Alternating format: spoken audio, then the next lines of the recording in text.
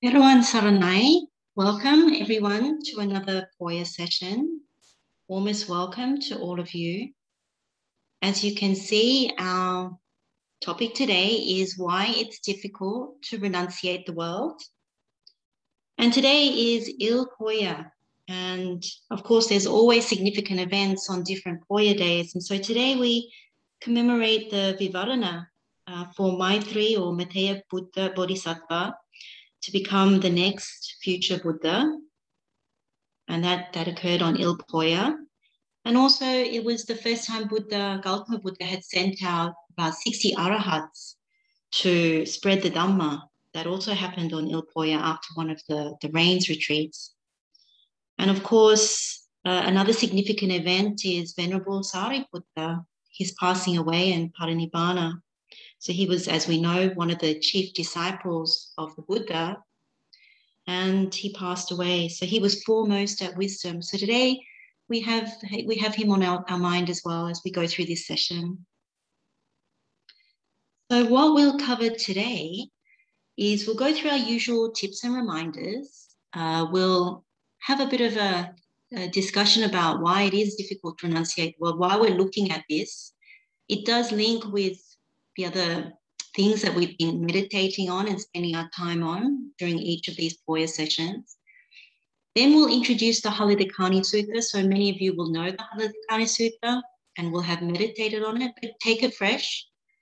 This is looking at it from a different perspective, kind of going more into the sutta and drawing on some of the things that are quite helpful in practice, in daily life. And we'll look at Venerable Mahakatana's explanation, so his detailed explanation about it. And then we'll look at how do we actually meditate or even just contemplate the teachings in the Haladikani Sutta. And after that, if we have time, we'll either meditate or we'll end with questions and answers. So our usual tips for the session, we keep an open mind. Of course, some of these Buddha's words and Venerable Mahakatana, we've heard these words before, but we keep an open mind just to see whether we can peel away more of the layers that we're trying to do in developing the Noble Eightfold Path. Be okay with not understanding everything. Remember that we are all seekers. We're all walking this path together. So we're inspiring each other by coming together on Poya to do so, to listen to the Buddha's words, to listen to Venerable Mahakatana today. And we apply ourselves to the meditation. So there might be moments where I might pause and get us to just lift the mind a little bit. And then when we're doing that, maybe it might be an opportunity to use our examples, or even as we're going through some of the parts of this particular sutta, I'll give some examples, but there might be things that really resonate in your own mind. And those are the things that are your own examples from your daily life, your own situation. And it's quite good to contemplate from that perspective, use that opportunity. And of course, we have good wishes to everyone that has helped us to come here today, to all the people that are in our lives supporting us, and everyone else in the world. We have good wishes to everyone.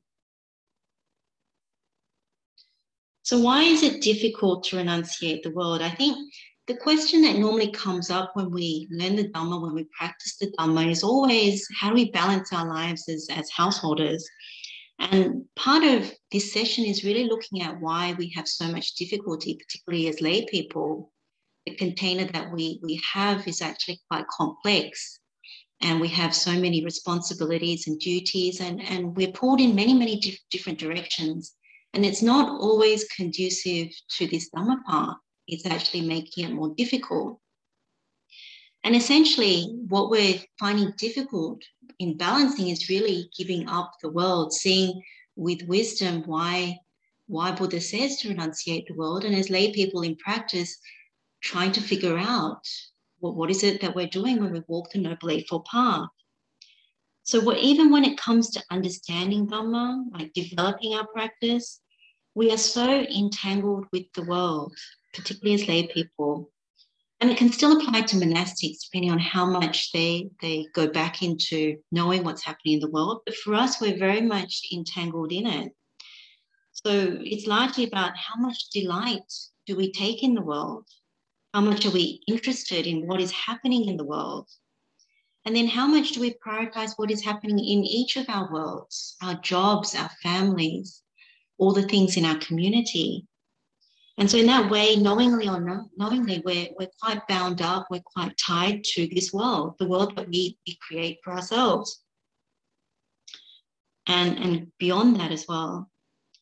And so as a result of that, we have a lot of concern. We have a lot of concern for what is happening in our immediate world, but we're also concerned about what is happening in other countries, other places. If we look at what's happening with the pandemic now, it's very much like that. You can clearly see we look after ourselves, but then we look at the news and we see what is happening out there. So it becomes very, very difficult to renunciate because we have care and concern for people all over the world. So it becomes a massive problem that inevitably, if we keep clinging, if we keep being interested, if we crave to know, if we crave to be bonded to people, to objects, to things, to ideas, to these views, then it becomes very difficult for us to relinquish. We keep coming back to samsara.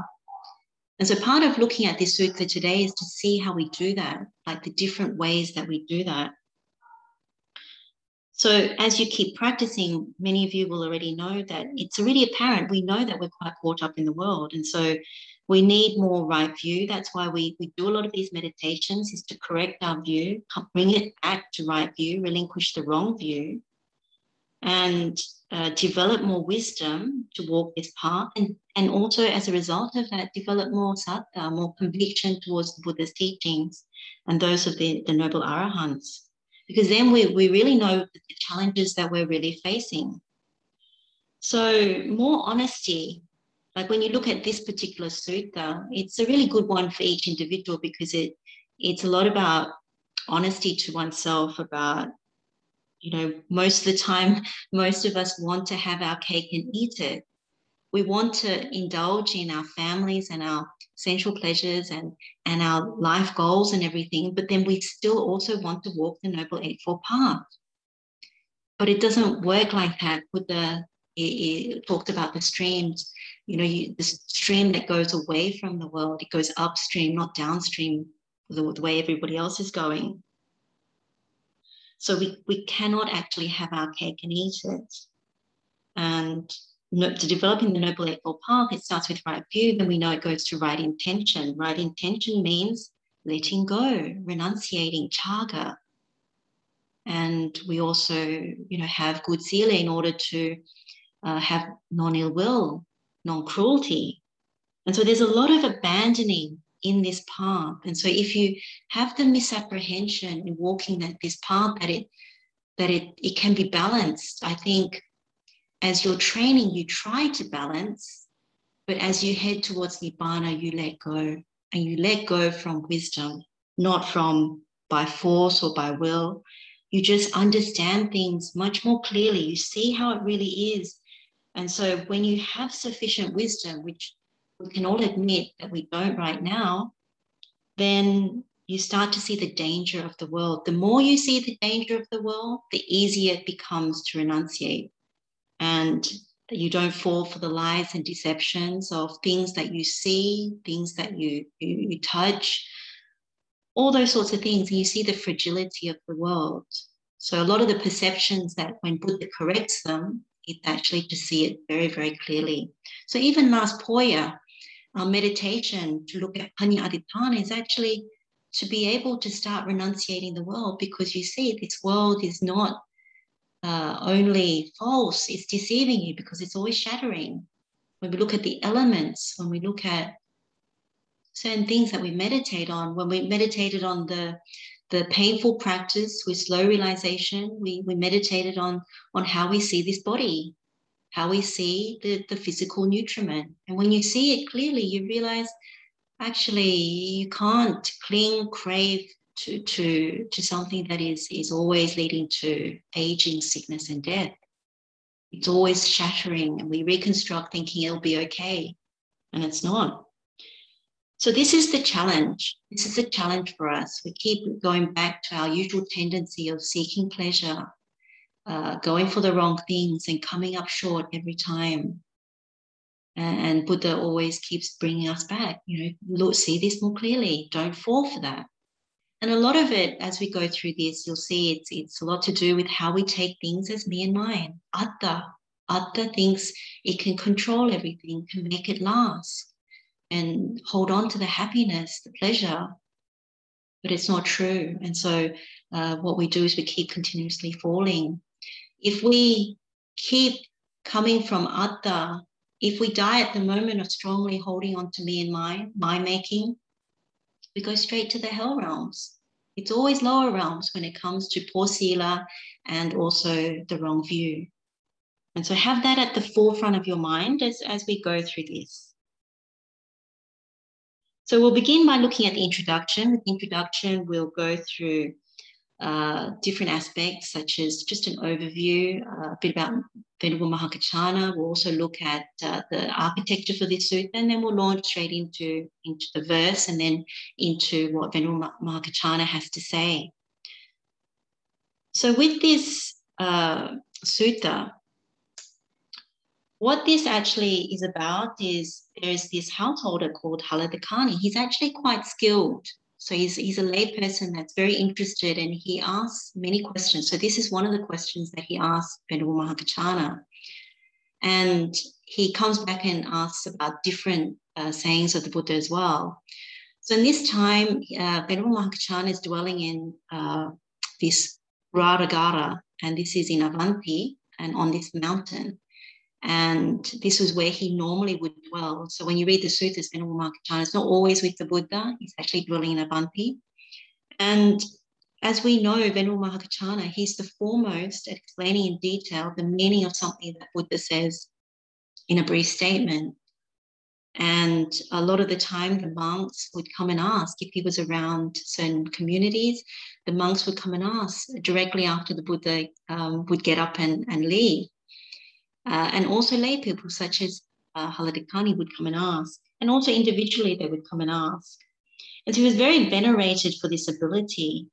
And so when you read the suttas, you see the honor that he's been given. Even Sakka, the king of the Devas, had a lot of fondness and respect for Venerable Mahakaccana. So he's very skilled, and for that reason, the Buddha nominated him for this quality. In his teachings, you find that he talks a lot about sense restraint. It was an area that he was very skilled at and very keen on. And so when you look at his explanations, even in this sutta, he brings it back to sense restraint a lot and the sense faculties and how we should guard them. So the lay householder Haladakani, he comes to Venerable Mahakaccana and asks him the question about this specific verse. And it comes from the questions of Markandeya. And we find this sutta in the Sutta Nipata. So if you remember, in that particular teaching, Markandeya's father offered the Buddha his daughter's hand in marriage.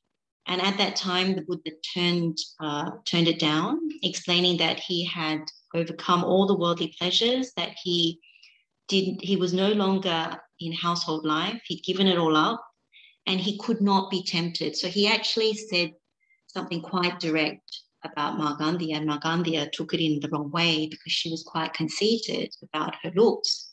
Apparently she was quite beautiful. So in responding to Markandeya's parents' questions, particularly her father, the Buddha described a lot of the practice around peace, around having renounced the world. He had renunciated the world. So Markandeya's parents were very fortunate. They were very highly attained already. They had like sharp spiritual faculties. So they immediately understood the Buddha's teaching in that particular discourse. And so they understood that it's important not to become attached to anything, no matter how nice it appears. Otherwise, you'd just be subject to pain, dukkha, ongoing misery over and over again. So they understood that. So at that time, they both attained anagami, non-return, path and fruit of the non-returner. But their daughter, Markandeya, she was too proud, and so she did not achieve anything at all. She was actually quite underdeveloped in terms of her spiritual faculties, so she couldn't understand the real meaning of those words, and she thought that the Buddha was insulting her. So there was one particular verse from that teaching that Haladikani was very interested in. So this is what we're going to look at today. Haladikani actually wanted to know the meaning behind that verse, and he wanted to understand how to practice it. And so Venerable Mahakaccana, his answer, because it's to a lay person, it's very appropriate for us. It's something that we are able to penetrate if we understand what he is saying. So when it comes to the importance of this sutta, it helps us to look at how we cannot take delight in the world. So one of the perceptions that Buddha always corrects is this Savaloka Anivarata Sanya, that instead of taking delight in the world, we don't take delight in it. So this particular sutta is very helpful for that. And when we contemplate this particular teaching, we also look at how we can apply it in practical ways, because when he goes into the more detailed explanation, Venerable Mahakaccana actually almost like tells us this is what it sounds like, and this is what it sounds like if you give that up. So that will become clearer as we go along. Because what we do when we take delight in the world is we say, Abhinandati, Abhiwadati, Ajasayatitati. No matter whether it's good or bad, whatever it is that we're interested in it. Even if we're interested with aversion, there is still Abhinandati, Abhiwadati, Ajasayatitati. We still crave to know even. So for lay people, it is definitely more difficult because we don't have the relative safety of having ordained. So when you ordain, there are many rules in the Vinaya that guard you from getting too intimate with lay householders. There are moral agreements about how you live together. And it's almost like the fast track to consciously renouncing the world.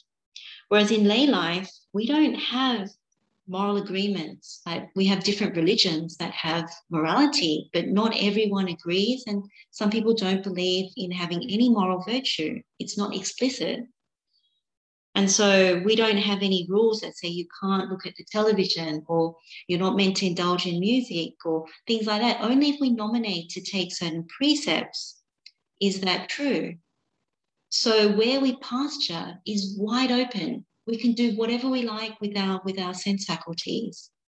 And so that's where the risk is, that we can take too much delight in the world without knowing that it's dangerous.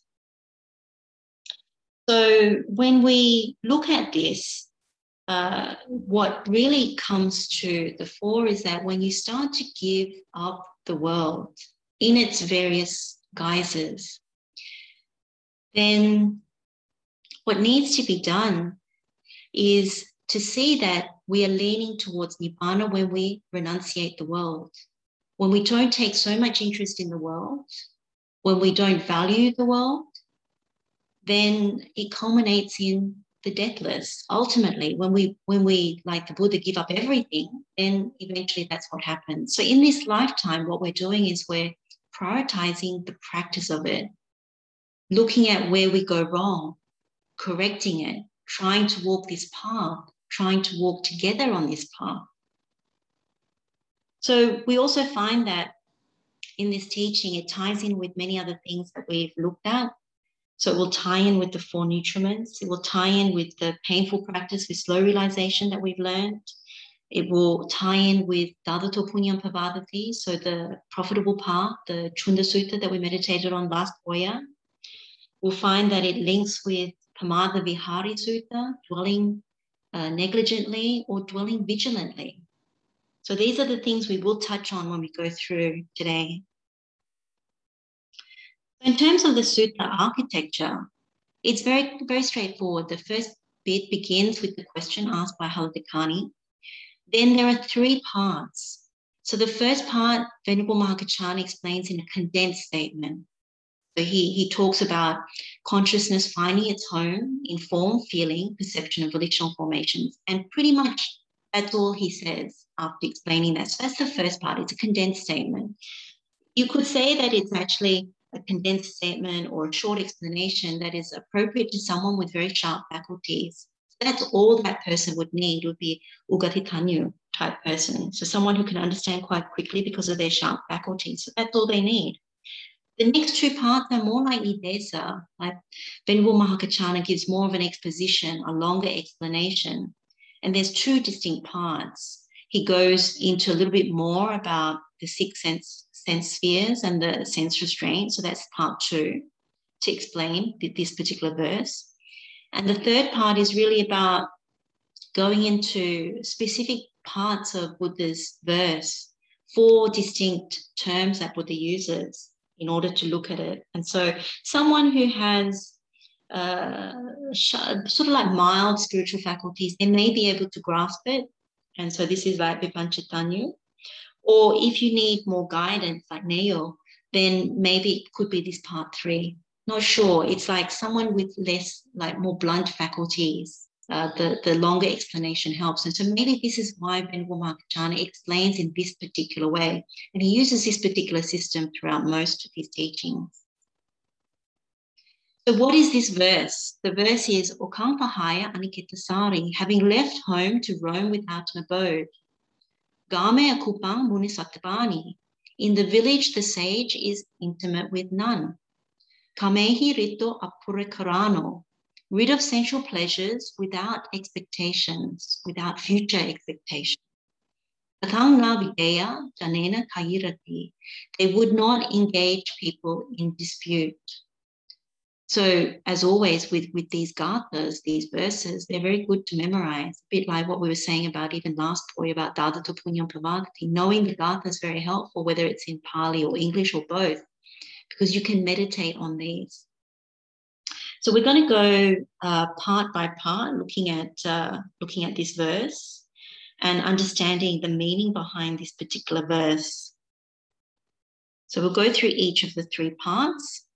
So the first part, as we were looking at the sutta architecture, the first part is this condensed statement. So let's read this out. The form element, householder, is the home of consciousness. One whose consciousness is shackled by lust for the form element is called one who roams about in the home. The feeling element is the home of consciousness. One whose consciousness is shackled by lust for the feeling element is called one who roams about in a home. The perception element is the home of consciousness.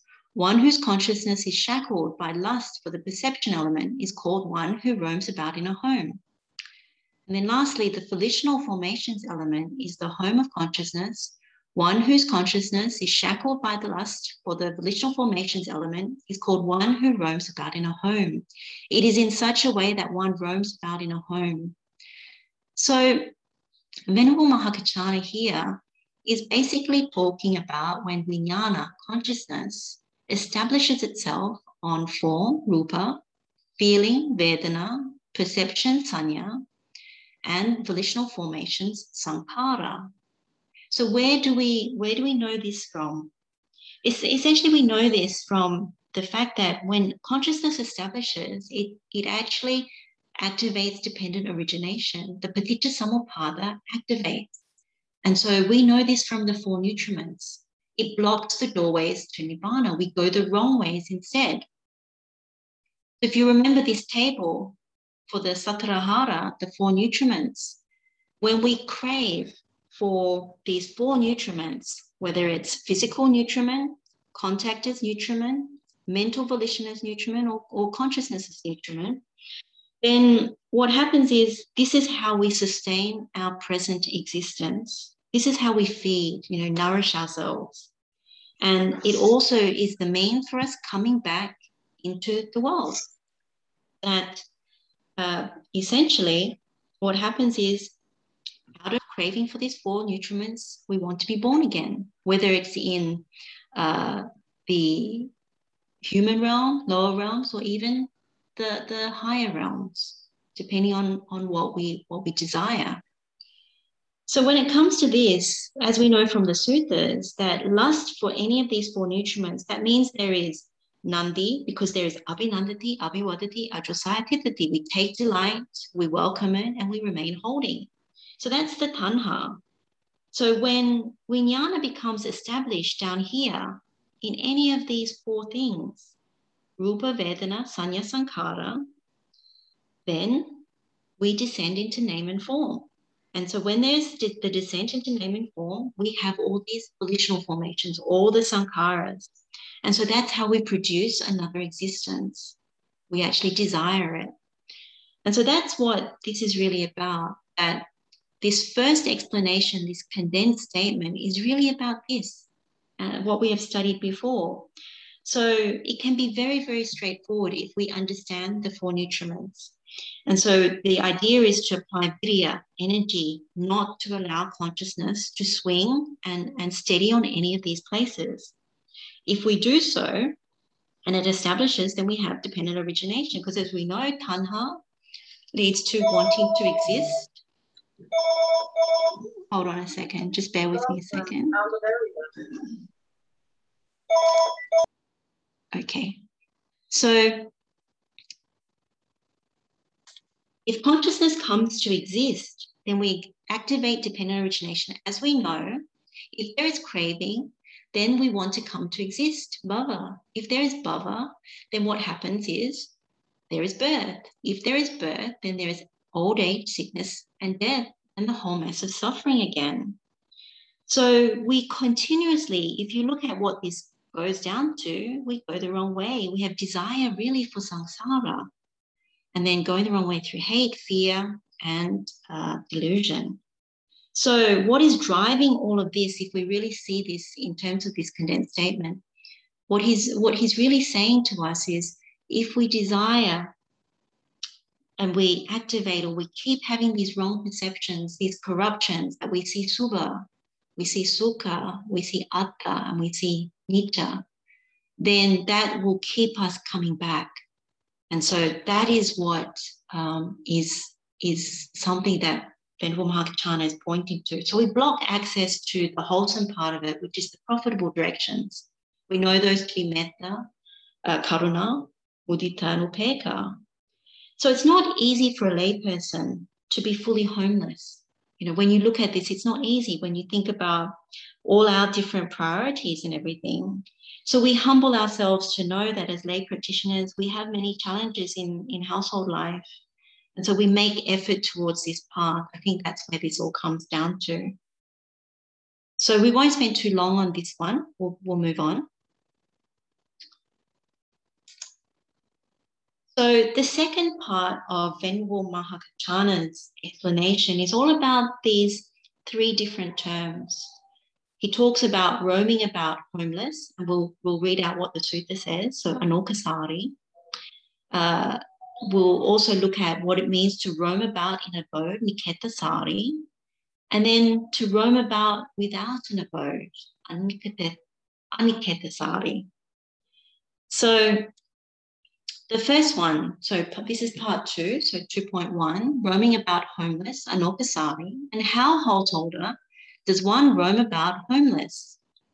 The desire, lust, delight, and craving, the engagement and clinging, the mental standpoints, adherences, and underlying tendencies regarding the form element, the feeling element, the perception element, the volitional formations element, and consciousness element, these have all been abandoned by the Tathagata, cut off at the root, made like a palm stump, obliterated, so that they are no more subject to future arising. Therefore, the Tathagata is called one who roams about homeless. It is in such a way that one roams about homeless. So when we look at this, we look at desire, chanda, lust, raga, delight, nandi, craving, tanha, what we just went through in the satrahara, the 4 nutriments. This is what we are actually holding on to. This is what binds us. And then when you look at the engagement and clinging, all the upadanas, so karma upadana, the clinging to sensual pleasures, silabbata upadana, clinging to observances and virtue, clinging to views, and then clinging to this sense of self. That's really what is driving all of this. And so then we look at mental standpoints. Like in this world, we stand on worldly standpoints. So these are like our skills, our children, our power, you know, those sorts of things. Those are what are driving us. And then when it comes to the adherences, the glue, then it's our jobs, how our kids are performing, how well they'll do, you know, how much assets we have. And then the underlying tendencies are, well, we're always seeking sukha. And when there's aversion, then we seek almost like the painful feelings, believe it or not. And when there is ignorance, well, it's neither painful nor pleasant feelings. So a lot of this is being driven by wrong view. It's rooted in lobha, dosa, moha, in greed, hatred, and delusion. And we do this through the 5 aggregates, through form, feeling, perception, volitional formations, and consciousness.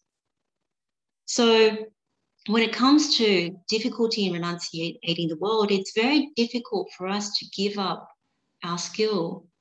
It's very difficult for us to give up our children. It's very difficult for us to give up our families.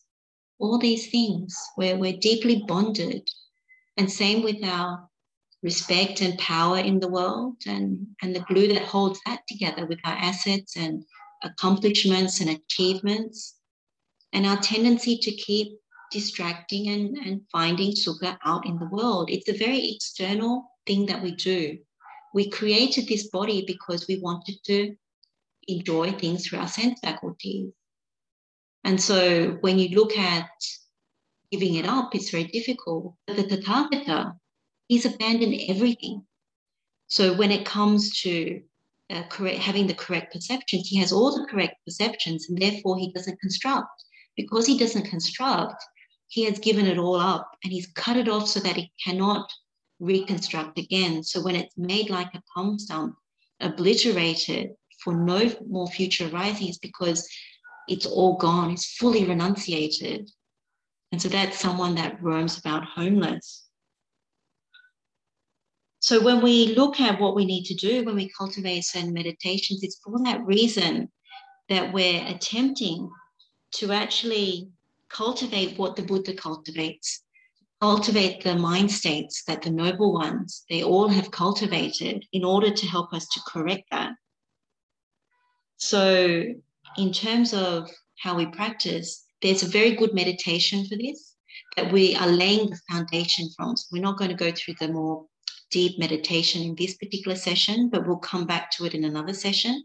This one is really laying the foundation. So you start to think about both the practical aspects as well as some of these terms and ideas of pulling it all together, even from other meditations. So then when it comes to roaming about in an abode, Niketasari, Venerable Mahakaccana says, and how, householder, does one roam about in an abode, Niketasari? By diffusion and confinement in the abode, consisting in the signs of form, the sign of sounds, the sign of odors, the sign of taste, the sign of tactile objects, the sign of mental phenomena, one is called one who roams about in abode. So the word for sign is nimitta. So we're always looking for these nimittas in the world. We're always looking for signs that we find agreeable, pleasing, or even that we're interested in. When it comes to what Venerable Mahakaccana says is diffusion, diffusion is really this word visara. So this is you spread, expand, extend. So once you see something or hear something, you go towards it and you're trying to find out more about it till you can describe every single thing about it. And when it comes to confinement, it's almost like you've honed in on something. So the Pali word is vinibandha. So you're confined, you're bonded, you're tied, you're caught up in it. So once you've locked onto something and looked all over it, you're just hooked on that. And that's all you're interested in. So it's the same with sounds, odors, tastes, objects, mental phenomena. Even if you have taken something in through your sense faculties, but later on, you're thinking about it, you can still recall all the signs. You can still recall all the descriptive things. So when we focus or hone in on something, there's no bounds in terms of how much we can go into it. So it's like when you're on the road, for example, and you see flashing lights, or even you simply hear the sirens, you would immediately go and look. Like if you're interested, you would go and look, you would seek it out, you would look at the scene, you would look at what's happening, unfolding, and then you would pinpoint which bit you're really interested in, and then you would look at all of that. And so if someone was to ask you later about that, you would know everything in order to describe. It was so many people, they were wearing this, it was this vehicle, and this is what was happening, and you could actually, you've grasped it. So What I find quite interesting about Niketasari, it's very much like Pamada Vihari. So it's very much like dwelling negligently, that when you don't have sense restraint, you go out through the sense spaces and you pollute the mind. You feed and fuel and you keep the senses burning. So the senses are not calmed. Like when we do the Metta Bhavana, we always talk about Santindriya. We're calming down the senses. We're making them more peaceful, like Santa. This is the opposite. You're fueling them. You're giving them more information through the smells, the sounds, the sights, the taste, whatever it is. And so the senses become activated and they start to burn. So this is something, of course, Buddha does not recommend, neither does Venerable Mahavacara, but what he's saying here is when you're Niketasari, you just aimlessly look and hear and go out with the sense doors. So the opposite of that he then enunciates about is roaming without an abode, Aniketasari. So he says, and how, householder, does one roam about without an abode, Aniketasari? Diffusion and confinement in the abode consisting of all those things, these have all been abandoned by the Tathagata, cut off at the root, made like a palm stump, obliterated, so that they are no more subject to future arising. Therefore, the Tathagata is called one who roams about without an abode. It is in such a way that one roams about without an abode. So again, if we take the similar thing that we were just speaking about, this is Apamada Vihari. So Aniketasari is very much like Apamada Vihari, like dwelling vigilantly. So we know that when we dwell vigilantly, you don't take in through any of the sense doors, you don't pollute the mind. And so you keep the senses very calm, very still. It's not interested. So there's no craving to go and know, to go and see, to go and touch, all those things. So this leans towards Nibbana. This is rooted more in non-greed, non-hatred, non-delusion. And so that's the inspiration for us to walk the Noble Eightfold Path. So if you remember this particular slide, this looks at dwelling negligently and dwelling vigilantly. So you can see Niketasari and Aniketasari. So when you roam with an abode, you are not restrained. So you're not restrained with any of these sense faculties. You go out with these sense faculties. So you start to pollute the mind because whatever you take in through any of the sense doors, it pollutes the mind. You retain it and you can turn it in your mind.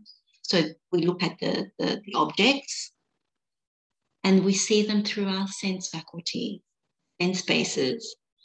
What has Buddha said in this Pamada Vihari Sutta? Similar to what Venerable Mahavacara says, except a bit more explicit, the mind is polluted. There is no gladness in the mind, so no pamoccha. There's no rapture, so you don't get to piti. The body does not become tranquil. That means the body is actually on alert. It's actually ready to go and see, go and explore further. It's distracted. And then one dwells in pain and suffering. So as we know, when we're too interested in the world, whether it's through the internet or in person, we go through a lot of suffering and we come back and tell each other with lamentation how bad it is. And so the mind does not become calm. It's filled with so much filth. It's like we took a truck, we went out and we just went to every house that is part of our village and we said, just throw some rubbish in. And so we're bringing back this truck and our mind is filled with it. We can't concentrate. It's not calm. We don't have those peaceful faculties. And so the truth about the world, the truth that the Buddha talks about, that the noble arahants talk about, it's not apparent to us. It's blocked. So when Buddha talks about everything in the world is false and deceptive, we're not seeing that. We're thinking, well, we'll go and have a look. We'll go and indulge. And so that's how you dwell negligently, which is very similar to dwelling, roaming about with an abode. And so when we look at Aniketasari, which is dwelling without an abode, which is the Buddha, the noble arahants, then this is when you dwell vigilantly. So as we know, we've been through this before, when you have restraint, the mind is not polluted. And so when the mind is not polluted, you're not taking any sense objects in, you're not going out externally and then creating your internal world with all this pollution. So the mind is unpolluted. And so there is pamodja, there's gladness in the mind. It's more empty. It's closer to empty if you take in less. Don't we know that when we meditate, if we have cleaned our minds, we know that the mind is much easier to concentrate. There's happiness in the mind. And so it becomes more, after going through even some of these meditations that we do, we go through this same process. There's gladness and there's rapture. The body becomes very tranquil, relaxed. And then you dwell in happiness. It's the sukha viharana. And we know that sense restraint is sukha bhagya. It's associated with this happiness. So then the mind becomes calm and concentrated, and then you can see the truth.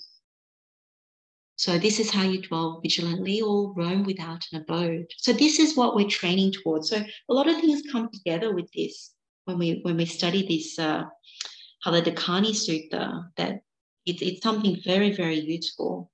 What we see is that if we keep roaming, if we keep going out through the sense faculties, we externally create our world and then we bring it internally into our minds. Therefore, there's a lot of dukkha in the mind. And you really see the first noble truth in this, that if we birth into the world, we're subject to old age, sickness, and death. We know this. But then if we keep going out into the world trying to fix it, we experience more dukkha. Then there's domanassa, the sadness, the sokha, the sorrow, and then we keep lamenting on and on. Why is it like this? Oh no, and then we despair. And constantly we go through the ups and downs of separated from what is pleasing and united with what is displeasing. We don't get what we want time and time again. So in contrast, you need to know that if you practice the way of the noble ones, then there is more happiness in the mind, even in the present existence. And of course, in following this path, this is what helps us to truly see that we can't fix these things by craving external things that are always going to shatter, subject to old age, sickness, and death. They're always shattering. We reconstruct over and over again that continues to break down, disintegrates. So nothing we construct is able to sustain any kind of long-lasting happiness. And that's why Buddha always points us back to Nibbana. The more saddha we have, the more we can see that, because we can't directly know Nibbana ourselves, but we can get a taste of it in our meditation. So just to re-emphasize about the world, there are a number of suttas that are quite helpful. So I'm going to go through two. The first one is the world. So this is the Loka Sutta. It's in Samyutta Nikaya, chapter 1, discourse number 70. It's like a riddle, and this is in the Deva, the chapter on Devas. And the riddle is, in what has the world arisen? In what does it form intimacy? By grasping what is the world afflicted in regard to what? So when the answer comes, the answer is in 6 has the world arisen. In 6 it forms intimacy. By grasping the world with 6, the world is afflicted in regard to 6. So the way you could possibly understand this is the world arises through our 6 sense faculties. So we construct our world through our 6 sense faculties. Intimacy is formed also through our 6 sense faculties. So whatever we get close to, proximate to, interested in, it's also through our 6 sense faculties. When we grasp the world through the 6 sense faculties, then the world is also troubled by the same. So whatever we construct with these 6 sense faculties, we know they're subject to disintegrate, break, shatter. So it doesn't matter what we construct, it has the same result. We take that a little further, another teaching of the Buddha, Lokapanha Sutta. Again, this is a question about the world. So a bhikkhu approached the Buddha and said to him, Venerable Sir, it is said the world. In what way, Venerable Sir, is it said the world? And so Buddha's answer is very compelling. Buddha says, it is disintegrating, so it's paloka. bhikkhu. Therefore, it is called the world. And what is disintegrating? The I bhikkhu is disintegrating. Forms are disintegrating. I consciousness is disintegrating. Eye contact is disintegrating. And whatever feeling arises with eye contact as a condition, that too is disintegrating. And then he goes through the ear, all the way, nose, tongue, body, and mind with the same thing. That whatever feeling arises with that mind contact as a condition, that too is disintegrating. So it is disintegrating, therefore it is called the world. So when you think about what we take refuge in, like what we take delight in, what we call the world, we're taking delight in something that is disintegrating time and time again. And that is so powerful when you think about our sense faculties are disintegrating, the objects that we're looking at or tasting, touching, whatever, they're all disintegrating. The consciousness that we're applying at that moment, whether it's through the eye, ears, nose, tongue, body, is also disintegrating. It's all disintegrating. And so what we have taken refuge in is all disintegrating. It's paloka. So as much as that is very powerful, it is still difficult for us to see, because when we look at our family members, we don't see that. We think their death is so far away. You know, we think even with sickness, we still think it's far away. Even during this particular time, we still think it's far away. Same with the objects that we own. Same with many, many things that are part of our lives. So it can be very, very straightforward if you pierce this particular teaching, for example, but it's not so simple. Our minds, if you really think about it, loka, another way of looking at it that is a good contemplation, is that loka is polluting the mind, darkening it, clouding it through our sense faculties. That includes the mind itself. What Buddha teaches is more about aloka, brightening. Even white light has this way of neutralizing everything. It becomes almost like all the same. So he keeps instructing about peaceful sense faculties because he's encouraging aloka, the clean mind, the bright mind, the empty mind, the calm mind. It's only when you get to the higher concentrations do you abandon any of the hindrances, the sicknesses in the mind, the defilements. When you have access to the higher concentrations, you can develop those with the perception of light. So aloka can also be taken in that way. So it makes sense. If the mind is already polluted, we go more to pollute again in the world. If the mind is clean, you notice when you come out of a very good meditation, you don't feel like going back out into what you were usually doing before. If you have a very good meditation, you don't come out and seek intimacy with people. You don't come out and want to go directly into the internet or turn on the television. You're actually quite peaceful. The mind doesn't need anything, doesn't need any stimulation. But if the mind is tired, if the mind is dirty, if the mind is caught up, it will naturally go, oh, I'll turn on the TV, I'll go and look in the fridge, I'll go and annoy some people, something like that. There's a difference. When the mind is bright, it's not sick with greed, hatred, and delusion. But when it is sick, it goes back out and looks for more. So it's important to see that. So this is like the second part of how Venerable Mahakachana explains, and we've added a bit more to it to help us to extend that. So part 3 of Venerable Mahakachana's explanation is about the 3 verses in the Buddha's verse. So far, we only really went through the first line of that verse, Okampahaya Anikettasari, that you roam about with an abode, in our case, and in the Buddha's case or the Muni's case, you roam about without an abode and you've left home.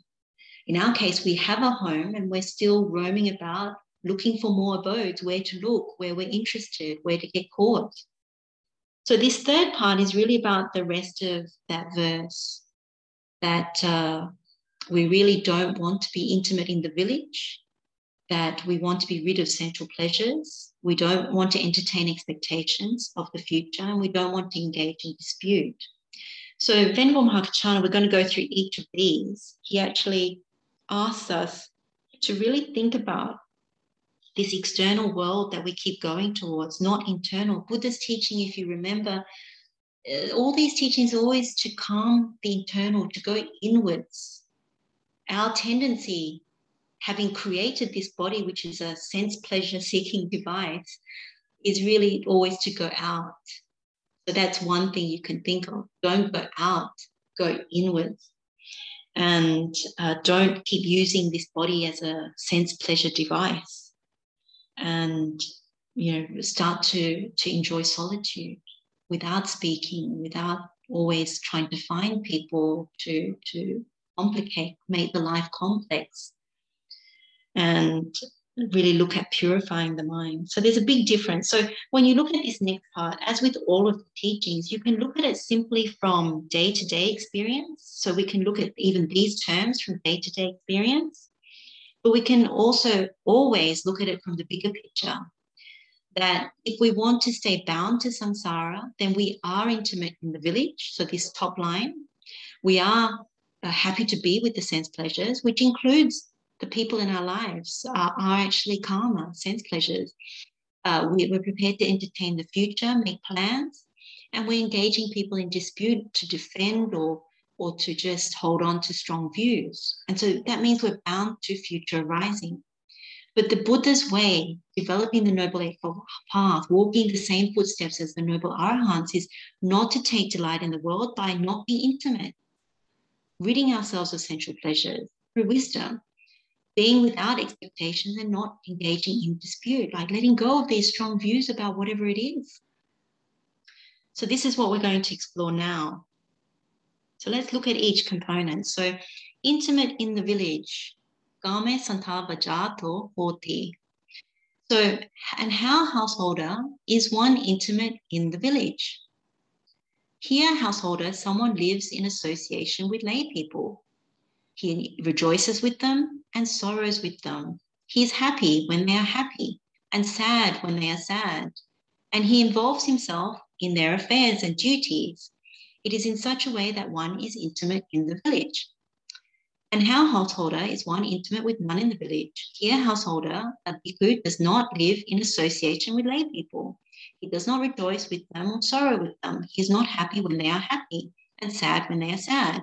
And he does not involve himself in their affairs and duties.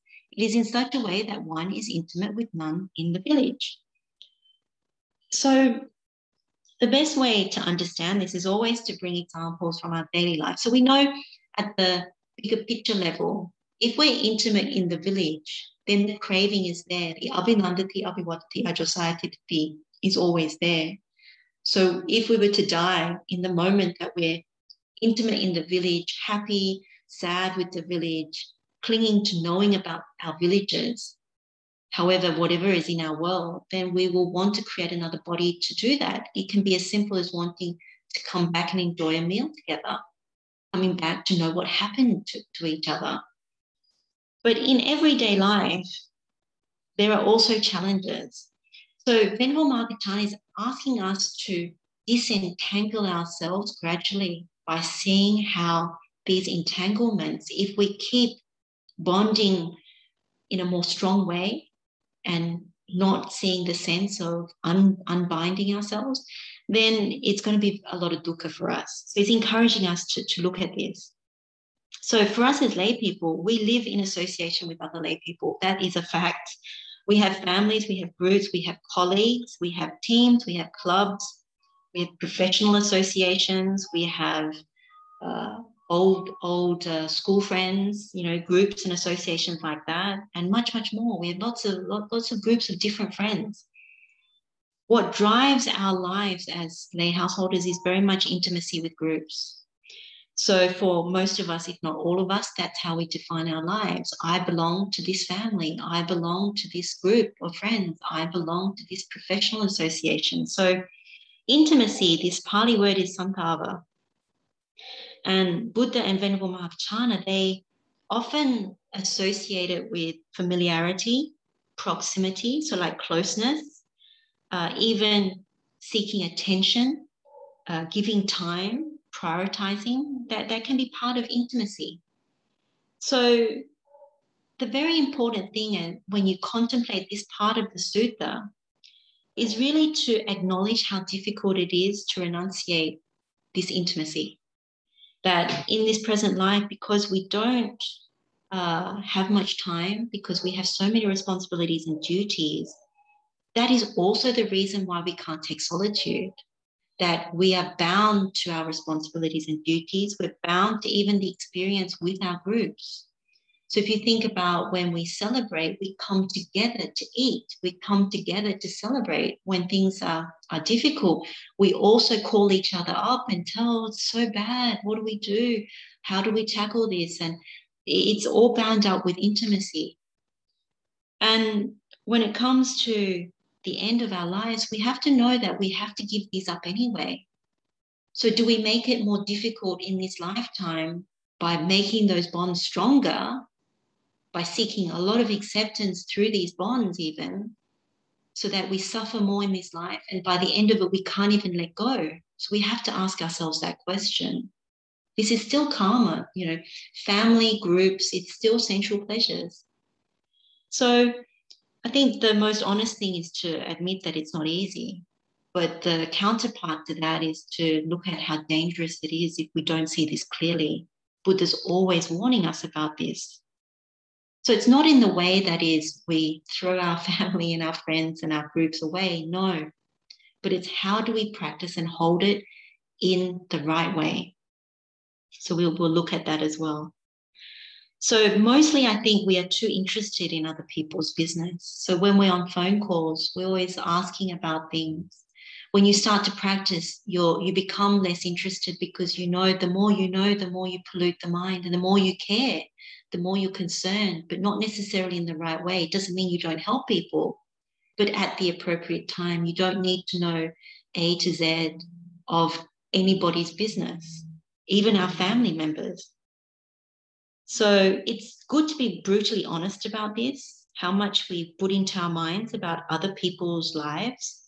And it makes it very difficult for us to meditate. We become quite deluded. We raise intimacy in the village above Nibbana. And it's a fact. It needs to be seen. And where does this really come from? It really comes from me and mine. So this atta always wants to know. It always wants to add. It always wants to be part of. But when you really examine atta, you also understand that all these things are subject to impermanence. They're not lasting. They're not within our control. So whatever you are adding to atta, it's not within your control. It only leads to dukkha. So there's always this painfulness in change that exists when you cling to something that is always breaking down. It's always shattering. It's disintegrating, as the Buddha says. What happens when you start practicing is that you start to reduce your footprint in terms of knowing a lot about people around you. So you still attend to your children, your partner, your parents, work and everything, but you start to reduce, almost like shrink the amount of pollution in the mind, and shrink in the sense of how much bondage you want to keep cultivating with people. So you're still bonded because you're family, you have friendships, but you reduce almost like the really strong bonds, but it comes in the back door. So once you start practicing, you realize it comes in different ways. So you may not pollute with a lot of people, but you pollute with other things in the world. So you become more interested in what's happening in different countries. You start being interested in politics. You start being interested in all sorts of things. So maybe you were interested before, but sometimes it moves the focus from the immediacy of it to all these other things. And so that's also where it comes and bites you, that suddenly you're always going through portals of group chats and social media, the internet, forums, you're commenting. And so you look at your habit tendencies and look at, am I creating villages in other places? How often do I check the group chats? How often do I go to chat rooms and write comments? How often do I go to conspiracy websites? How often do I go and look at the stock market? How often do I go and look at investment forums or political forums, news? What do I usually talk about? What am I interested in? That's how you also look at intimacy that comes in the back door in a different way. But sometimes we give up the certain people in our lives. They just kind of fall away, but then they come back in other ways. And so it's also to look out for that. So part of this is really investigating and see whether there's anything there that is useful. So you can start to reduce the intimacy in the village. The village is really whatever you construct as your village, whether it's your family, your friends. It could be websites, it could be views, strong views. And so you gravitate towards groups with those views, or you gravitate towards groups that you oppose their views. Same thing. So you just keep creating this kind of intimacy. Buddha and the noble arahants, they don't cling to any of those things at all. No intimacy. Yet they have kindness and politeness to each other. When you think about cultivating metta, if you have intimacy in the village, it's a little bit like hankering for families and groups. In metta, we say we don't hanker for families and groups. We say kuresu ananukido. We say that because we don't want to have any boundaries or preferences around people. We want to be able to spread unlimited metta to everyone, all living beings in the world. But if you have intimacy, that's where it breeds preferences. It breeds, I like this, I don't like that. So you become stingy. You have macharya towards this group versus that group. So that's why you also see intimacy in the village blocks the doorway to metta, metta-apamana, unlimited metta. So we can understand this further by even going to the Chandupama Sutta. Some of you may know this sutta. And this is really, Buddha was using Venerable Mahakassapa as the role model here because he was very good when approaching families. So it gives us very helpful direction about how we are to behave with our families, knowing the danger of having very strong bonds to families and groups. So Buddha says, bhikkhus, you should approach families like the moon, drawing back body and mind, always acting like newcomers, courteous towards families or groups, just as a man looking down an old well, a precipice, or a steep riverbank would draw back the body and mind. So too, bhikkhus, should you approach families or groups. So Venerable Mahakassapa, he had that. He was very good when visiting, and so he was always held out by the Buddha, be like, Venerable Mahakassapa in that respect. So when we look at drawing back the body and mind, what is Buddha suggesting here? Well, he's really suggesting not to be physically close. So the hugging and the kissing and the going arm in arm, it's not recommended. Not if you want to reduce the bondage. Same with mentally attached, that if you mentally always think about certain people, that's not very helpful. It will only lead to suffering. So what he's recommending is staying more detached, holding yourself slightly aloof. So there isn't any suggestion of being so warm-hearted, I suppose, in a physical and mental sense. But that doesn't mean there's no kindness. So as we'll see, he talks about being kind and polite. So the next thing that he says is always acting like newcomers. So Navaka is like a perpetual, or Nitya Navaka is like perpetual newcomer. So Navaka is this newcomer. It suggests keep every interaction fresh. When you think about your families, think of it fresh. Don't let down your guard. Don't be too familiar. So this is again about intimacy. If we really look at traditionally our relationships, we let our guard down the most with the people that we are the most close to. So it's normally our family and our best friends. We're not so intimate in terms of even the physical closeness with our work colleagues, by example, or professional associations. But when you think about families and friends, even particular favorite colleagues, the recommendation here is to keep it fresh. You go into a meeting, you go into a celebration, you keep it fresh. You don't remember all the details about a person. You keep it fresh. So that's a very interesting one, because when you actually try it, it's not so easy. It's always you remember the habit tendencies and things about your loved ones. But it's a very interesting practice to actually develop, because then you actually listen more, and you listen more attentively without taking for granted what someone is about to say. And if they do the same thing, it also makes for quite healthy relationships. Then the third one is courteous towards families or groups. So just because you draw back, as we were saying, it doesn't mean you're rude, doesn't mean you're impolite. Instead, I think when it says courteousness, we know this as a metta quality, that through body, speech, and mind, we are apagabo. There's politeness in our bodily actions. There's politeness in our speech. There's politeness in our mind.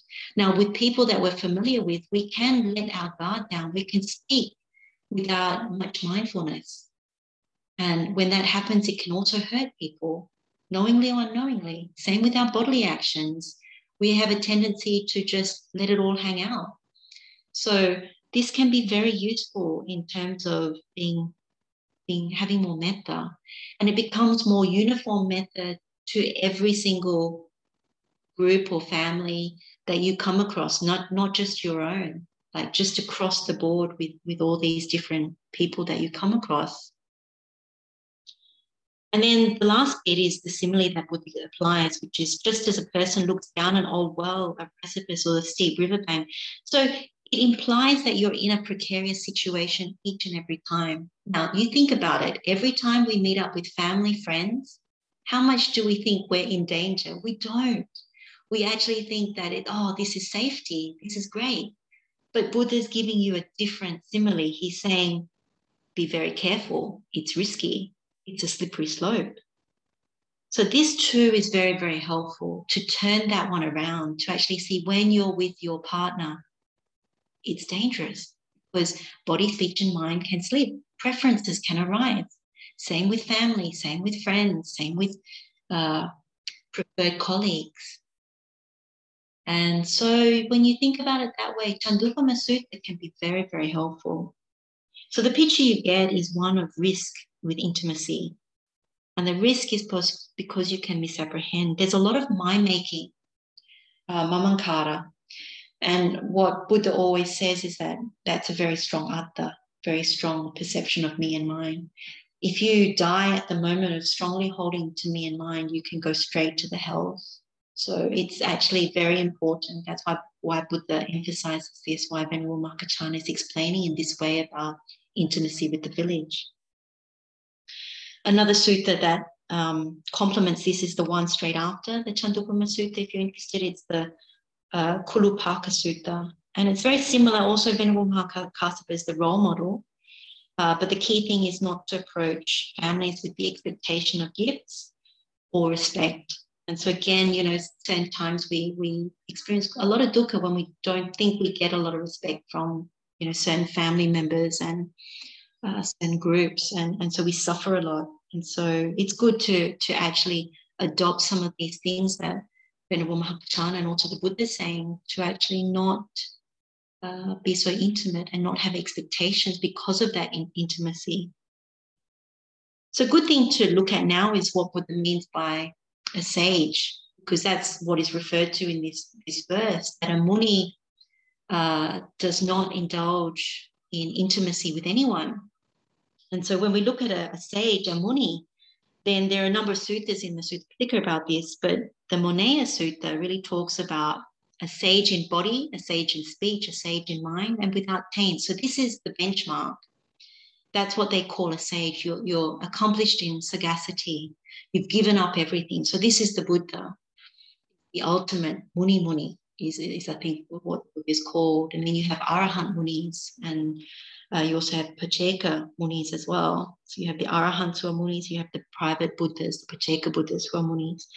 But then I think there's also reference in the Mahanidesa and Chulanidesa to three other kinds, which is the Agara Muni, which is lay people who have saddha towards the Buddha and are practicing. We have the Anagara Muni, which is, I guess, monks and nuns, those who have ordained. And then you have the Seka Muni, who are the ones that have realized path and fruit. So the different noble disciples like that, lay and monastic, who are practicing, and they've realized different stages of the path. But essentially what's important here is that a Muni does not indulge in bodily unwholesomeness. So when you're a sage in body, you abstain from killing and taking what is not given and sexual activity. In terms of vachi, in terms of the verbal, you abstain from false speech, divisive speech, harsh speech, and idle chatter, the frivolous speech. And then when it comes to the mind, the mental sagacity, this is destruction of all the taints you've realized with direct knowledge. And in this life, the taint is liberation of mind. So Cheto Vimukti and Panya Vimukti, liberation by wisdom. You enter into it and you dwell in it. So that's what a Muni, actually one who is completed, has. What's interesting for us to know about the true Muni is that the true Muni does not, it has the cessation of all sankharas. So Kaya Sankhara, Vachi Sankhara, and Mano Sankhara. So it is like Sankhara Nirodha, really. And that's the thing for us to remember as our benchmark. When we're out in the world, we're always constructing. We're constructing through form, feeling, perception, and volitional formations as well. All the stories we tell, it adds to our construction.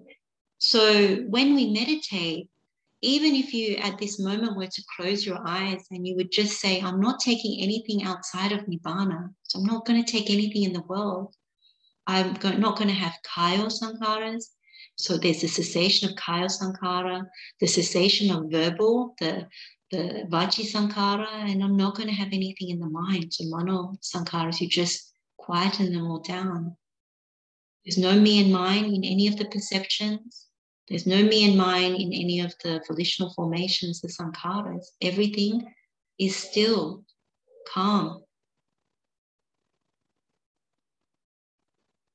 Even in those few moments, you trust in the Buddha,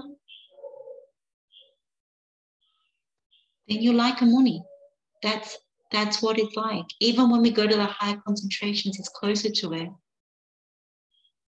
So in many ways, it's quite good because when the mind is like that, there is no abhinandati, abhivadati, atrasayati. It's the opposite. You nabhinandati, nabhivadati, natrasayati, the sanyas, the sankharas. So just for a few moments, it's simply like that. That's closer to a Muni. So we can move on to the next bit, which is this not rid of sensual pleasures. So we all have an understanding about this, but let's go through it anyway. And how householder is one not rid of sensual pleasures? So this is kamehi arito hoti. That means we are not devoid of lust, desire, affection, thirst, passion, and craving in regard to sensual pleasures. It is in such a way that one is not rid of sensual pleasures. And then Venerable Hakachana goes on, and how householder is one rid of sensual pleasures? So that means you are devoid, you're free of lust, desire, affection, thirst, passion, and craving in regard to sensual pleasures. It is in such a way that one is rid of sensual pleasures. So as we said before, we created this human body in order to seek pleasure. This is a pleasure-seeking device. We have the faculties to seek pleasure, the eye, the ears, the nose, the tongue. That's why every time we say in the Metta Bhavana, we say we don't want to construct another body and come back into a mother's womb, and then construct another body. It's because we actually see when we calm the sense faculties, we are not desiring in the future to do this again. That's the key thing. So when you look at, you really admit, I have created this body knowingly or unknowingly through craving for sensual pleasures. That is what I'm trying to do. I came back to experience through the ear, eyes, nose, tongue, body, and mind, sensual pleasures. This is all the people, all the things, all the things that we are currently imbued with. So we want that sense experience. So if we admit that, that's very helpful towards our practice, that we don't want to become caught in this net again, to birth more sense faculties and to birth a body. Very hard to come to human birth. therefore most likely in lower births. So when it comes to sensual pleasures, it's always a bit like seeing things like an amusement park. We look around and immediately through our perception, we want to go something towards what we find agreeable. And so whether it's seeing it, hearing it, smelling it, tasting it, touching it, what have you, we start to measure. When we're in an amusement park, we go, I like that ride, I like that food, I like this, what are they doing?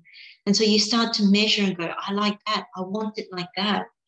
And so there's a greed that is actually imbuing that. So with these perceptions, the sensual thoughts arise. It connects with old memories of enjoyable times. Your mind gets established there. You keep seeking that mental contact. You want that good feeling. You have the desire for it. Then the craving arises. So abhinandati, abhivadati, ajosayatitati. And then you start to burn. So with sensual pleasures, you always burn. And then you yearn some more and you keep seeking. You keep seeking. Once it slides, you keep seeking again. And when you get it, you feel like you gain something and you have more lust for it, and then on and on. So we suffer the most when sensual pleasures decline, when they disintegrate. They also decline because natural disasters, when they're taken from us by theft, even when relatives take them from us, or when they don't last, when they crumble. So we always experience vipranama dukkha with sensual pleasures. And so what happens when that happens? We had the coveting towards it, and then you go straight to domanassa, whether it's that formula or whether it has declined, and then you go through the soka, the sorrow of having lost it after sadness. And so all these things, these sensual objects, they're like the people in our lives. They're all our possessions, our material possessions, the food, the animals, all the agreeable sounds, the smells, the taste, all of it. You know, our investments, our gold, our money, even our towns, you know, literally our birth town even.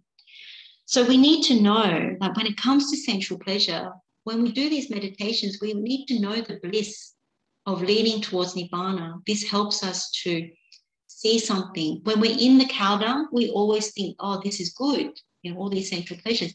When we experience, like in the Dukkha Paripada Dandabhinya, painful practice with slow realization, or any of these good meditations, when we taste Nibbana through the higher concentration, we know there's something that is more lasting. There's something that is different kind of happiness, one that won't slide eventually when we actually finish it off. But we need to remember there's something better than sensual pleasures.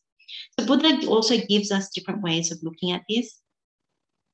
Buddha has similes like chain of bones. If we contemplate sensual pleasures like chain of bones, we don't get much gratification from a chain of bones. A grass torch, there's always a hot burning trail that's left, you know, with the grass torch. Charcoal pit, we get scorched in a charcoal pit. It's a dream, so that means it's transient and can't really hold on to a dream. Borrowed goods, very temporary. Fruits on a tree, you know, this always breaks off and gets damaged. Butcher's knife and chopping block, you know, we get cut up. The sword stake, this is piercing. The snake's head is danger. And then when you think about the flame, any flame causes pain and torment. So we don't often think about our families, our material possessions in any of these similes. The Buddha recommends it when it comes to sensual pleasures to see it that way, so that you are able to draw back, not to keep grasping so tightly to it.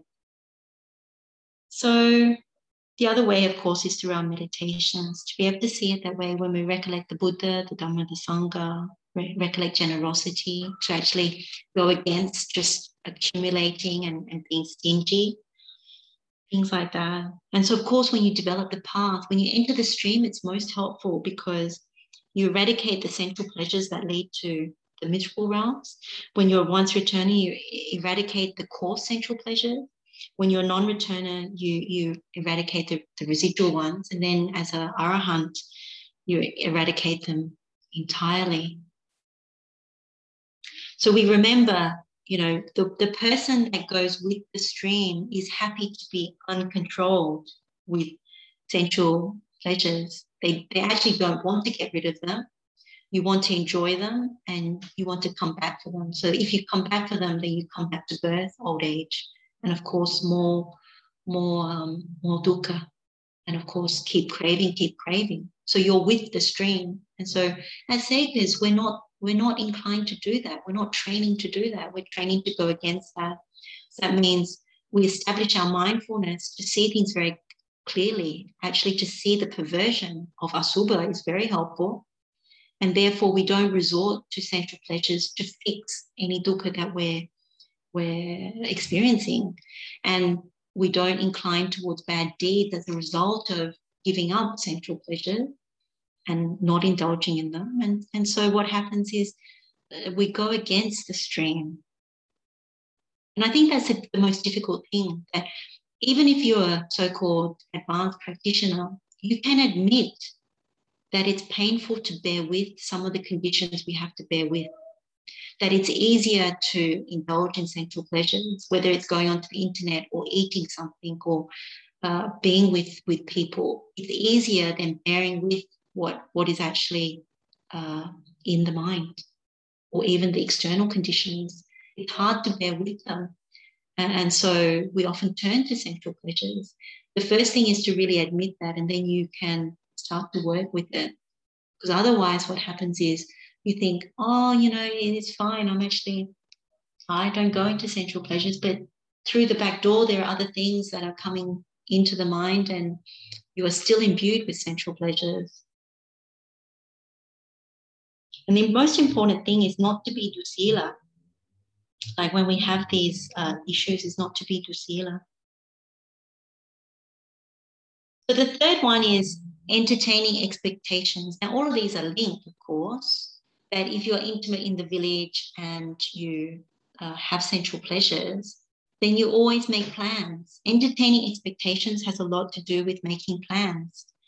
That when we think about the future, this is what we do. So Venerable Mahakaccana says, and how, householder, does one entertain expectations?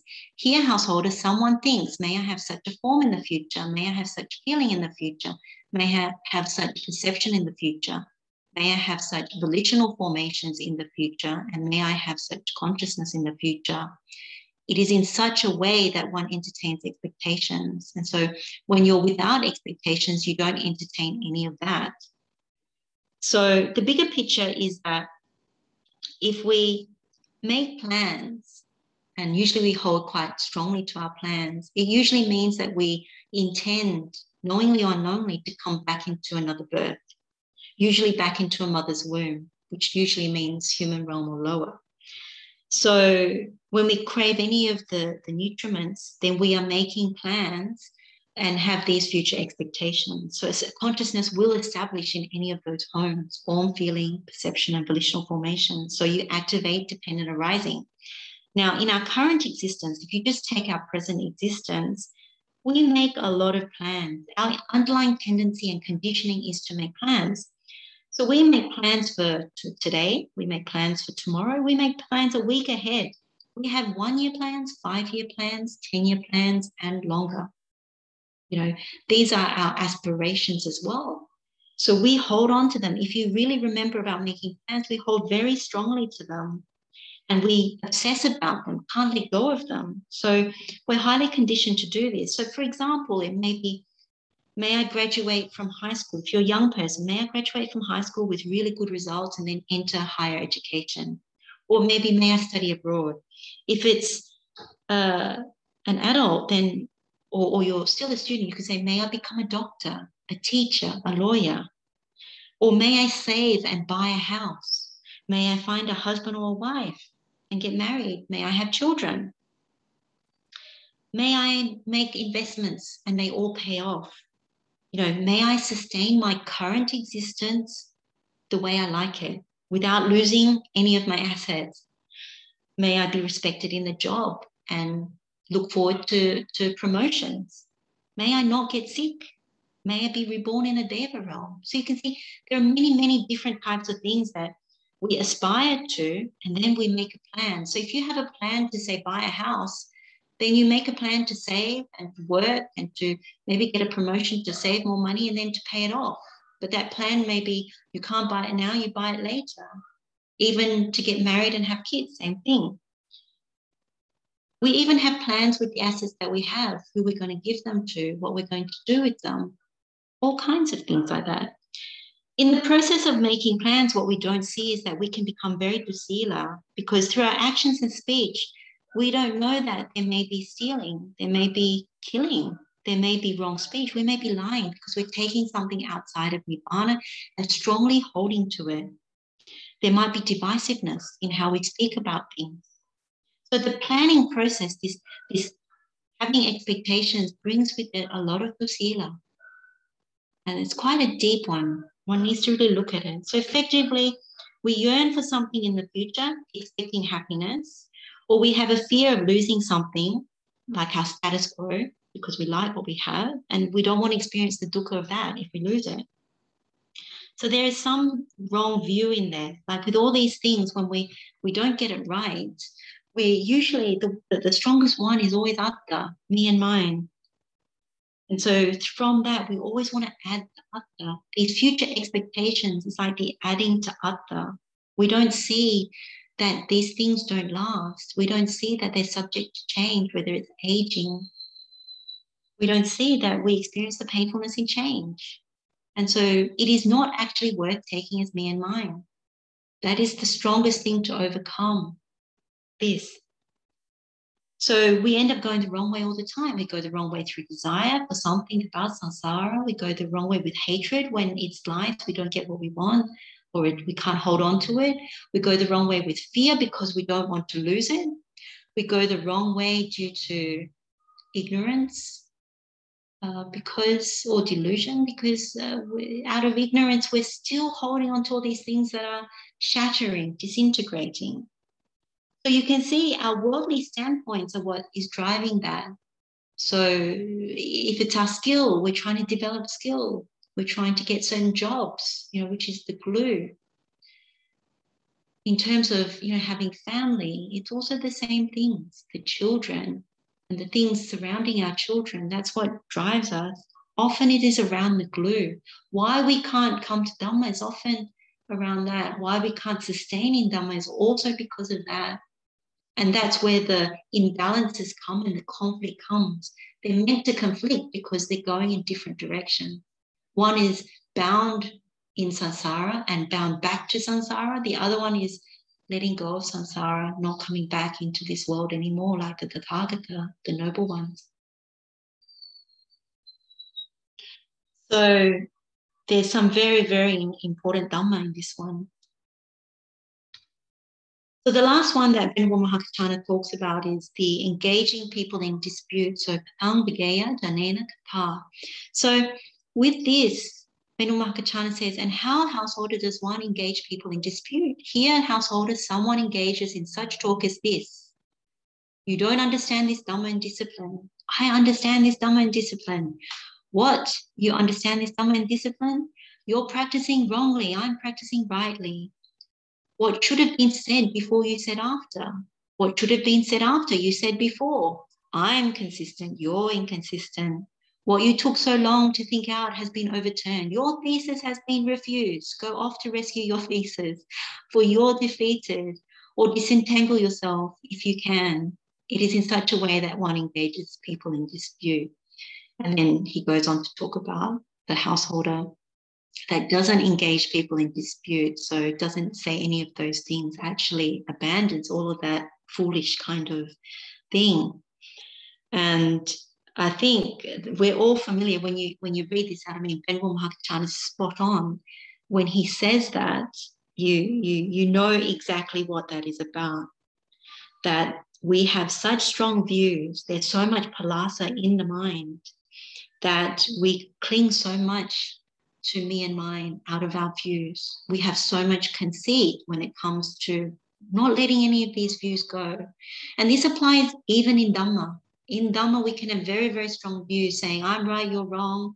You don't understand what the Buddha said, blah, blah, blah. Or we even out of arrogance can think that we can correct what the Buddha says, or even we think that the Buddha didn't mean that, not thinking that It is actually us that doesn't understand, and the same with the Noble Arahant. So we create a big mess for ourselves when it comes to this. So we see this in Dhamma groups, traditions, lineages, all this sort of stuff, but we also see it very much in the world when it's around areas of life, knowledge, science, learning. So when you look at the world right now, the world is imbued in this. A lot of disputes, a lot of conflict, a lot of arguing. What you find on the internet, in the news, is always hitting you like a salla. Lots of sallas of aversion, of very strong views. And so it's very unwholesome if you engage in it. I think that's the most simple way of coming to this is don't do it. Put up the stop sign. Because usually the mind will say, oh, they shouldn't say that, they shouldn't do that, or it should be like this, it shouldn't be like that. But the thing is, you should hold up the stop sign and say, no. And the strongest thing is always to remember all these are samsaric things that we are almost like spreading around, that we are getting imbued in. And nothing comes, there's no resolution that comes from being in dispute. So we can get in dispute in person. It can even get kinetic in terms of physical fighting and everything, not just verbal. But then over the internet, what's more prevalent now is over the internet, through social media, through forums, through chats, through even debates and everything. And so household life could be the topic, it could be politics, it could be medical treatment, it could be conspiracy, it could be science, it could be about what you eat and what you shouldn't eat. It could be about running a business. It could be even about morality, culture, trivia, about protecting our possessions, our loved ones. It's all connected. Usually if you're intimate in the village, then you're prepared to fight in the corner of those that you care about. This is me and mine driving it. It's Atta that is driving the dispute. You know, there's so much mind making. It's very akusala because out of wrong view, you protect, you guard, and you fight. And then out of fear, you fight as well. When Atta is very strong, you're fearful, so you fight. You fight in your mind, even if you don't fight verbally or in person. So that's why people have very troubled minds, even if they don't go out and physically fight, even if they don't never say anything to anyone. But if your mind is always fighting in the mind, then you have this.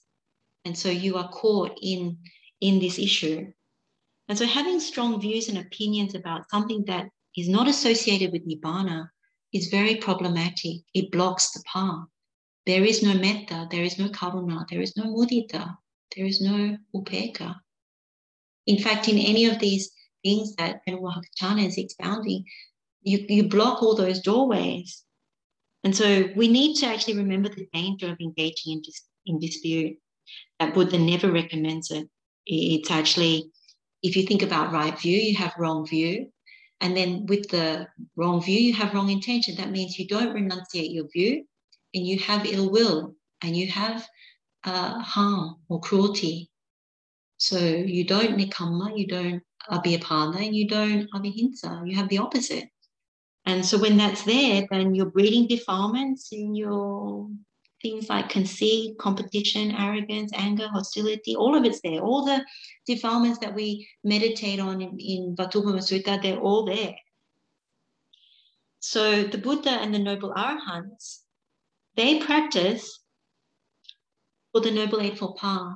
And what's really interesting about it is they practice the Noble Eightfold Path, they realize the Noble Eightfold Path, and from that they realize the samanyana, the right knowledge, and then from there they have the right liberation. They give up the right knowledge as part of liberating. But when you think about us, we can't even give up one small thing about something trivial. And so you remember that if you want to walk this path like the Noble Arahants, like the Buddha, you have to be able to let go of these silly views. And so there's so many suttas in the Buddha's teachings, and those are the Noble Arahants about quarrels, disputes, and everything. There's quite a few in the Sutta Nipata that are very helpful. Pasura Sutta, Kalaha Vivada Sutta, Chula Vyuha Sutta, Mahavyuha Sutta, Atadanda Sutta. So it's all about quarreling, disputes, debates, taking up arms. So Buddha calls people that argue very, very foolish, that you cultivate such unwholesome mental, verbal, bodily action. So you're not a muni. You're the opposite of a muni.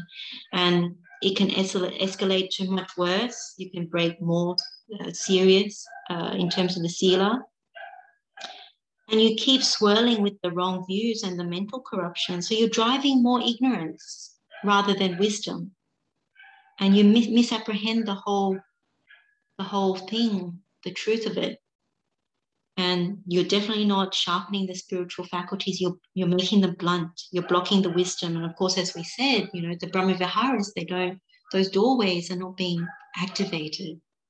So you veer off the path, really. Like by the end of this, if you see the Jnanapatha in it, intimacy, then imbued with sensual pleasures, expectations, making plans for the future, and then getting into dispute. If you see the Jnanapatha, you see that you got the wrong view, you got the wrong intention, and then you practice the wrong path. It's as simple as that. So when we take anything outside of Nibbana as the truth, there's always that danger. And when we prioritize those things, again, it can veer us off the path, delay our path. So it's very important to contemplate in this way and realize the importance of what, in this case, Prabhu Mahapachana is saying, but overall what the Buddha is teaching us. So then we have the concluding statement from Venerable Mahapachana. Thus, householder, when it was said by the Blessed One in the questions of Margandhya of the Atthakavagga, having left home to roam without abode, in the village the sage is intimate with none, rid of sensual pleasures, without expectations, he would not engage people in dispute. It is in such a way that the meaning of this, stated in brief by the Blessed One, should be understood in detail.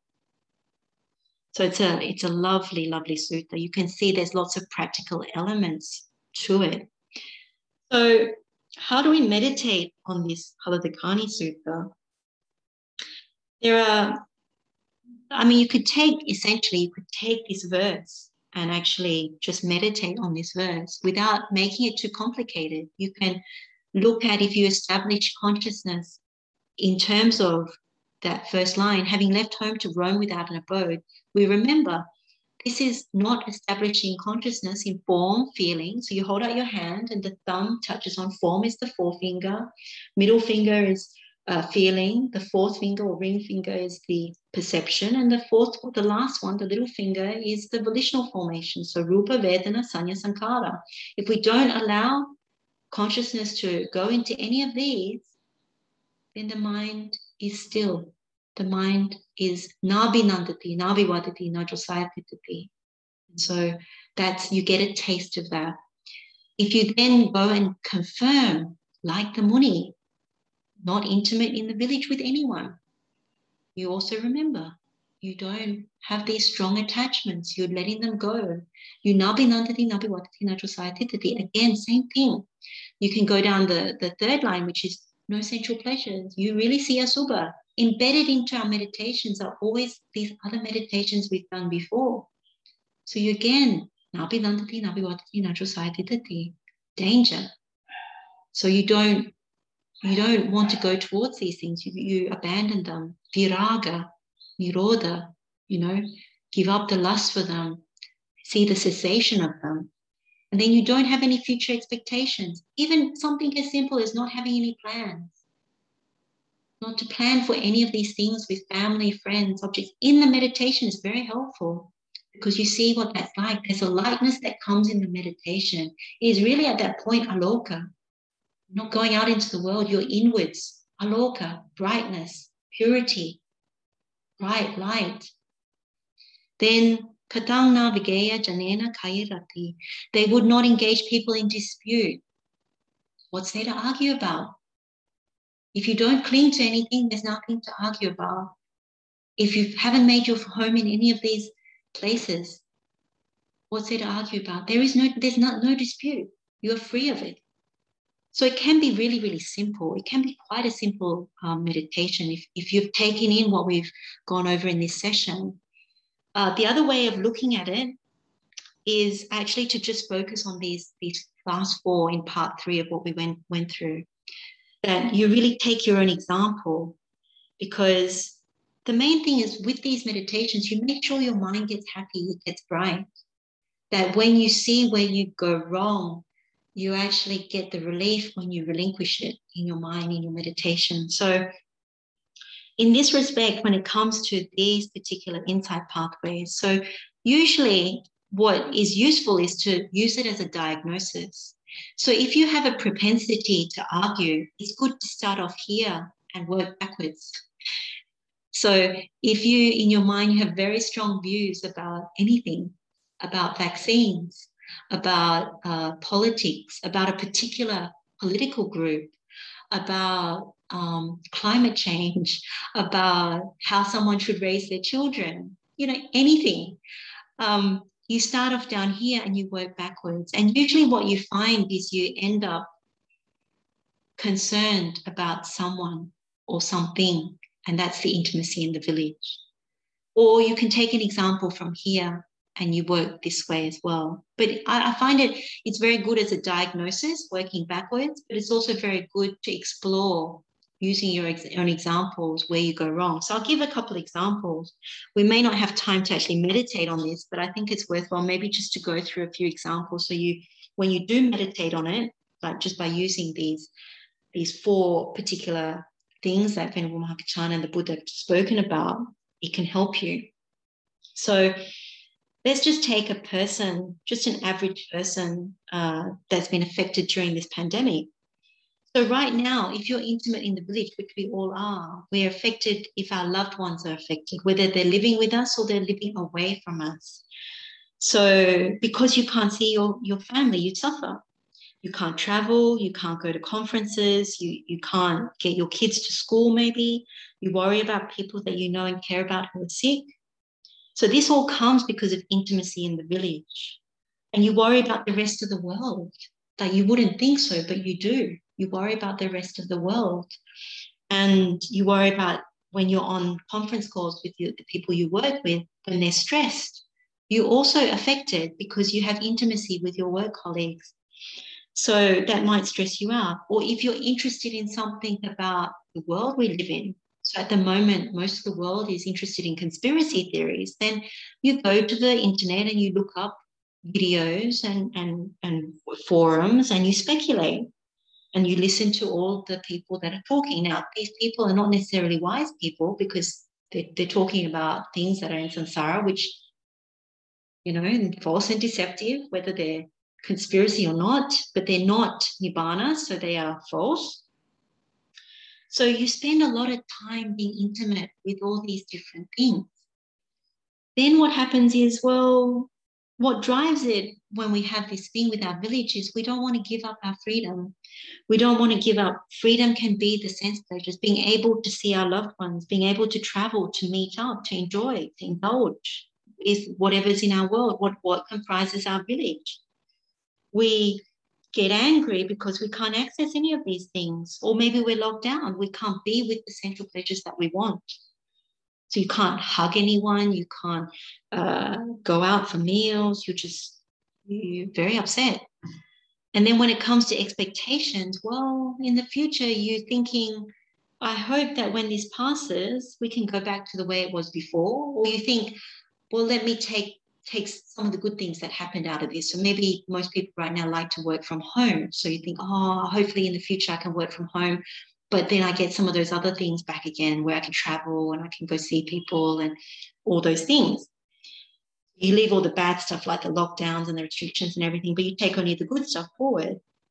And so you might make plans even to fight for those freedoms, to fight for those things. You make plans to do that because you want the result that you hope for. You want that to eventuate, whatever those plans, expectations, hopes, dreams are.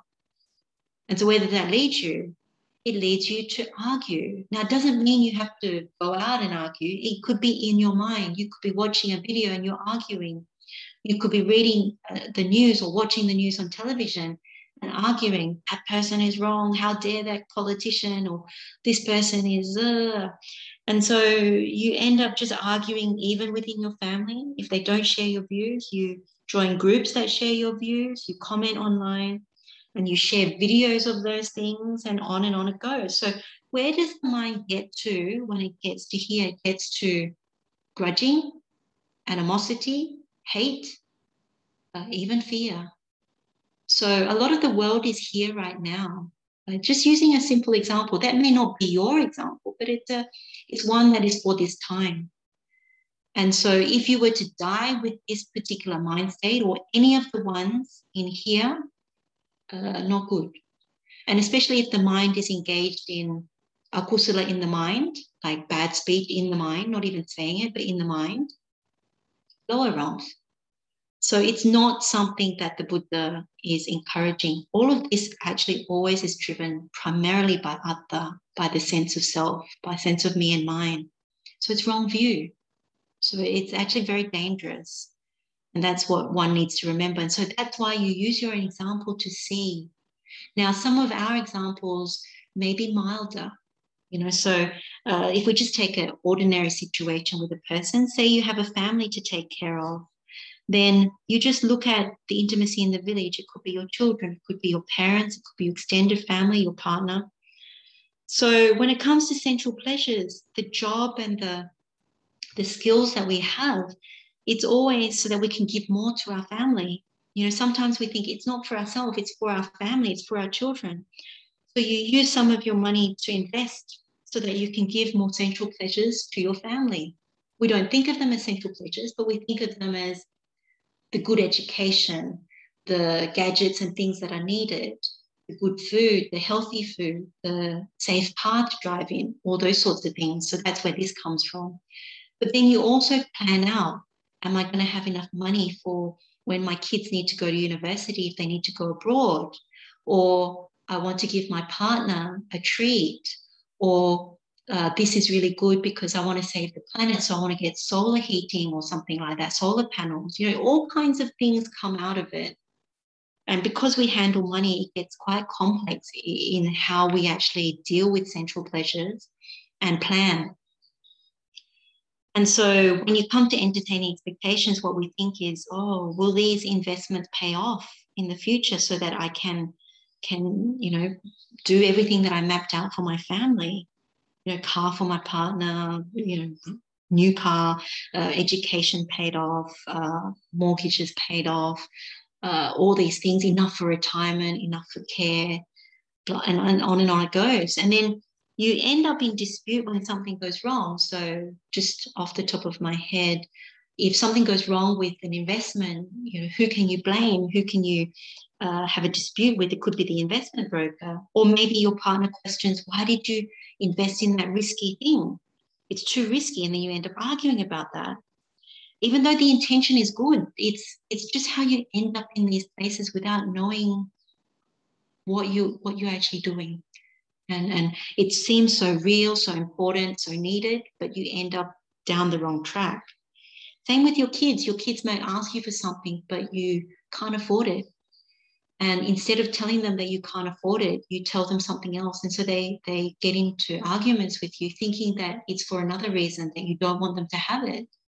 And same again, you end up quarreling. So there's many things that happen out of intimacy that lead to dispute. And so you might have different permutations of that. But the key thing about all of it is that it's rooted in greed, hatred, and delusion. That's the crux of it. It's rooted in greed, hatred, and delusion. One really, really needs to see it.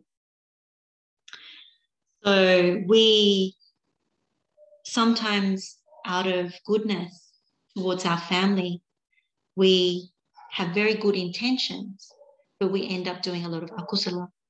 And at the same time, we suffer a lot. We suffer a great deal for our family, for our friends. And a lot of it is if we were to choose more wisely, and it is difficult to choose wisely when the mind is already corrupted, but if it's possible to choose more wisely with a clean mind, then things can potentially be more easeful. They're not great, but they're easeful. So for the rest of this life, you make them more easeful until you can fully relinquish, fully renunciate the world. So contemplating Haladikani in this way, eyes open as well as eyes closed. So you can do this eyes open, as in whatever's happening in your life, you can analyze it through Haladikani Sutta. It's very, very helpful. One can progress and develop on the path in a very, very apparent way.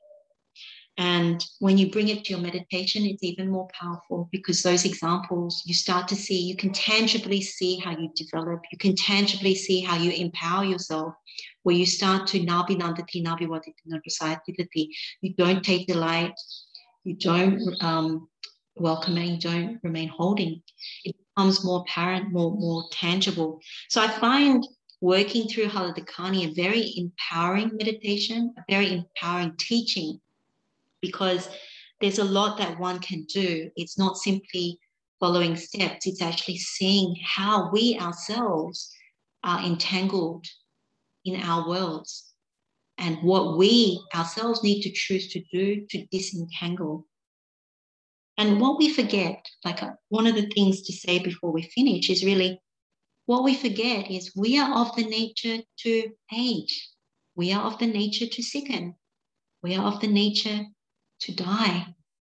We will be separated from everything that is pleasing to us, and we are the owners and heirs of our karma. Those 5 frequent recollections alongside Haladikani is so very powerful, because as we are getting intimate in the village, we forget. Aging, sickness, death, separation from what we like, owner of our karma. Same with getting not being rid of sensual pleasures. Again, we forget. Aging, sickness, death. That's our nature. Separation from what we like. And same with future expectations, engaging people in dispute. Same thing. So very important. So let's finish with some words from the Buddha. So this is from the Dhammapada. It says, having abandoned the dark state, the wise one cultivates the light, gone from home to homelessness or solitude, so difficult to enjoy, owning nothing, having abandoned sensual pleasures, having cleansed himself from mental defilements, there let the wise one wish for delight. Those who have minds well developed in the means of awakening, who, having removed toxins, delight in renouncing attachments, they are radiant and completely emancipated in this world.